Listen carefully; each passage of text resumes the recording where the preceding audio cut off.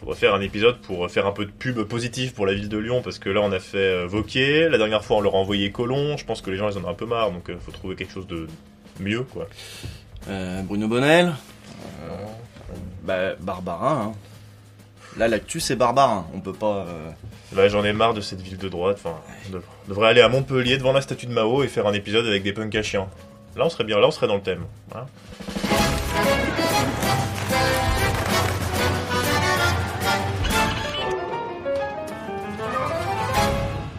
Alors pour nous mettre en jambe, nous allons commencer par écouter une déclaration officielle de Monseigneur Philippe Barbarin, archevêque de Lyon.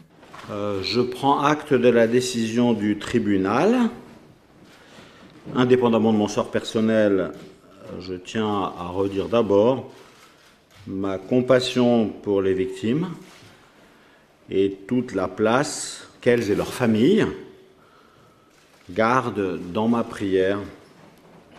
J'ai décidé d'aller voir le Saint-Père pour lui remettre ma démission. Il me recevra dans quelques jours. Je vous remercie. Cette déclaration date du 7 mars dernier. Barbarin venait alors d'être condamné à 6 mois de prison avec sursis pour non-dénonciation d'abus sexuels sur mineurs par le tribunal correctionnel de Lyon. Une condamnation qui a pu paraître plutôt inattendue. Certains pensaient que pour Barbarin ça allait être cool Raoul, d'autant plus que la procureure avait requis la relaxe, Max. Et pourtant le jugement du 7 mars est particulièrement clair. Les juges ont estimé que le cardinal Barbarin avait couvert les faits d'agression sexuelle du père Bernard Prénat uniquement pour éviter tout scandale public et pour préserver l'institution à laquelle il appartient. T'as bien fait les petits lapins. J'ai fait les petits lapins pour signifier que c'était une citation. Cette condamnation n'est pas une première. En novembre 2018, l'ancien évêque d'Orléans, André Faure, a écopé de 8 mois de prison avec sursis pour des faits similaires.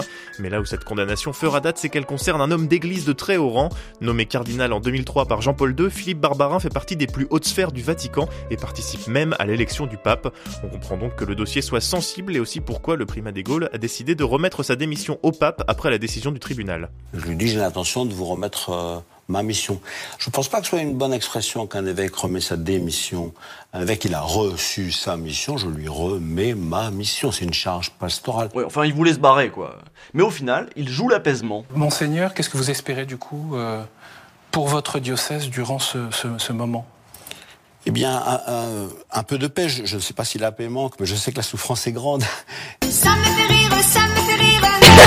Et donc, je crois qu'ils ont besoin, de repartir d'un pas nouveau ou d'un élan nouveau. L'apaisement en sandales. Ouais, alors en fait, ce sont des sandales épiscopales, un attribut réservé aux évêques, tout comme les bas liturgiques. On apprend plein de choses inutiles dans cette émission. L'apaisement, c'est donc la ligne officielle de l'Église depuis le début de cette affaire. L'apaisement, évidemment, au sein du diocèse de Lyon, mais aussi l'apaisement avec les victimes, comme lors du procès. Merci d'avoir secoué l'Église, parce qu'il y a des dysfonctionnements, il y a des difficultés, et il faut qu'on change, quoi. Lui, c'est l'évêque auxiliaire de Lyon, Emmanuel Gobillard. En face, c'est François Deveau, le président de l'association des victimes du père Prénat, la parole libérée. Donc merci de secouer tout cela. C'est surtout ça que je voulais dire. Ça va, je te remercie.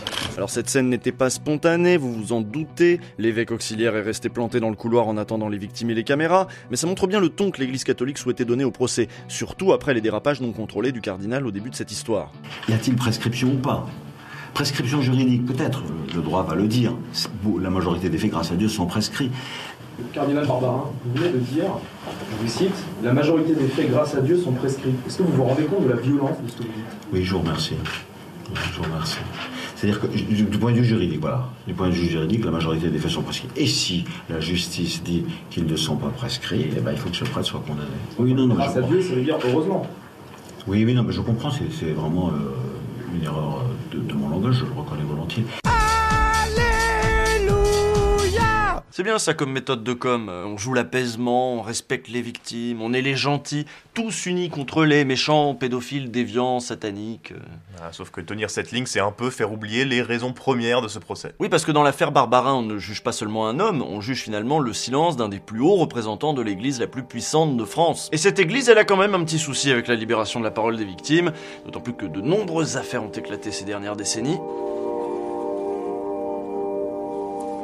Cari fratelli e sorelle, Ce discours du pape, prononcé le 24 février dernier, marquait la fin de la rencontre pour la protection des mineurs dans l'Église. Un sommet organisé par le Vatican pour souligner que les hauts dignitaires catholiques avaient bien pris conscience du problème et qui fait suite aux excuses présentées aux victimes par Benoît XVI. Dans ce contexte, après l'annonce de la rencontre du cardinal Barbarin avec le pape François, on pouvait légitimement s'attendre à ce que l'Église accepte la démission d'un évêque qui venait tout juste d'être condamné, et pourtant ce n'est pas ce qui s'est passé. Le pape François a refusé la démission de Barbarin en invoquant la présomption d'innocence, alors qu'il venait d'être condamné. Ouais, son explication, c'est qu'en fait, il a fait appel et que le parquet a aussi fait appel, donc il est pas vraiment coupable. Habile. Pas vraiment habile. Plus malhabile, en fait. On sent vraiment un décalage énorme entre les déclarations des différents responsables ecclésiastiques et leurs actes. Pour expliquer cela, le sociologue des religions Olivier Bobineau propose quelques pistes. Il y a 2 principes majeurs au sein de l'Église catholique romaine depuis des siècles qui peuvent expliquer le silence et le secret. Le premier principe, je le résume souvent par « pas de vague, bon vieux, pas de vague ». Le rapport des catholiques au conflit, à la dialectique, à l'épreuve de force, surtout, non. Deuxième principe majeur de l'Église, c'est le sexe est tabou. Ce décalage, c'est aussi le signe caractéristique d'une institution qui fonctionne en vase clos, avec ses propres règles, sa propre hiérarchie. Mais il y a aussi quelque chose qui peut paraître assez incroyable, avec ses propres lois et ses propres procès. Baptisés procès canoniques, ils ont par exemple vu passer le père Prénat, qui était défendu par ce qu'on appelle un avocat ecclésiastique. Pendant 922 ans, l'Église catholique, elle gère ses problèmes en famille. Et les autres n'ont pas le droit de regard. Or, Benoît XVI dit, nous avons l'obligation de coopérer avec la justice civile et la justice des États. On a là une véritable société parallèle, et ça peut s'appliquer au milieu catholique dans leur ensemble. Le Seigneur passe en ce moment, il vient de libérer un garçon de la masturbation. On le voit notamment dans le film Grâce à Dieu, qui revient sur l'affaire Prénat. On voit que même pour les victimes, souvent très proches de l'Église catholique, la question de s'adresser ou non à la justice de la République ne s'est posée que très tardivement. Enfin, moi, ce que j'attends, c'est une sanction de l'Église à son encontre. Je vais être clair avec vous, le père Prénat restera toujours prêtre. Vous pourrez trouver tout un tas d'autres milieux avec des fonctionnements analogues, mais avec 1,2 milliard de fidèles dans le monde, avec toutes ces affaires là qui ont éclaté particulièrement depuis le début des années 2000, on parle de milliers d'affaires, eh bien l'Église catholique est particulièrement concernée. Les catholiques romains pratiquant leurs propres écoles, leurs propres paroisses, leurs lieux de sociabilité, et bien souvent même leurs quartiers, comme les remparts d'Énée à Lyon. T'es en train de dire que c'est du communautarisme en fait? Ah bah non, ils sont blancs et ils ont de l'argent. Une fois en fait on a prié pour moi et on m'a dit en fait Anne-Laure, quand t'arriveras au ciel, t'auras plein de petits Chinois qui courront et qui diront ouais Anne-Laure mais merci, c'est grâce à toi que je suis ici quoi. Ouais, c'est ça. Alors que tu vois je connais pas de chinois, enfin voilà. Anne-Camille, voilà, qui a dit 11 ans. Anisor à côté. Com, qui a 7 ans, qui aime beaucoup être enfant de cœur. Flavie Domiti, qui a quel âge déjà? Et qui va dormir, j'espère, pendant la messe. Après Foucault, qui a 2 ans et demi.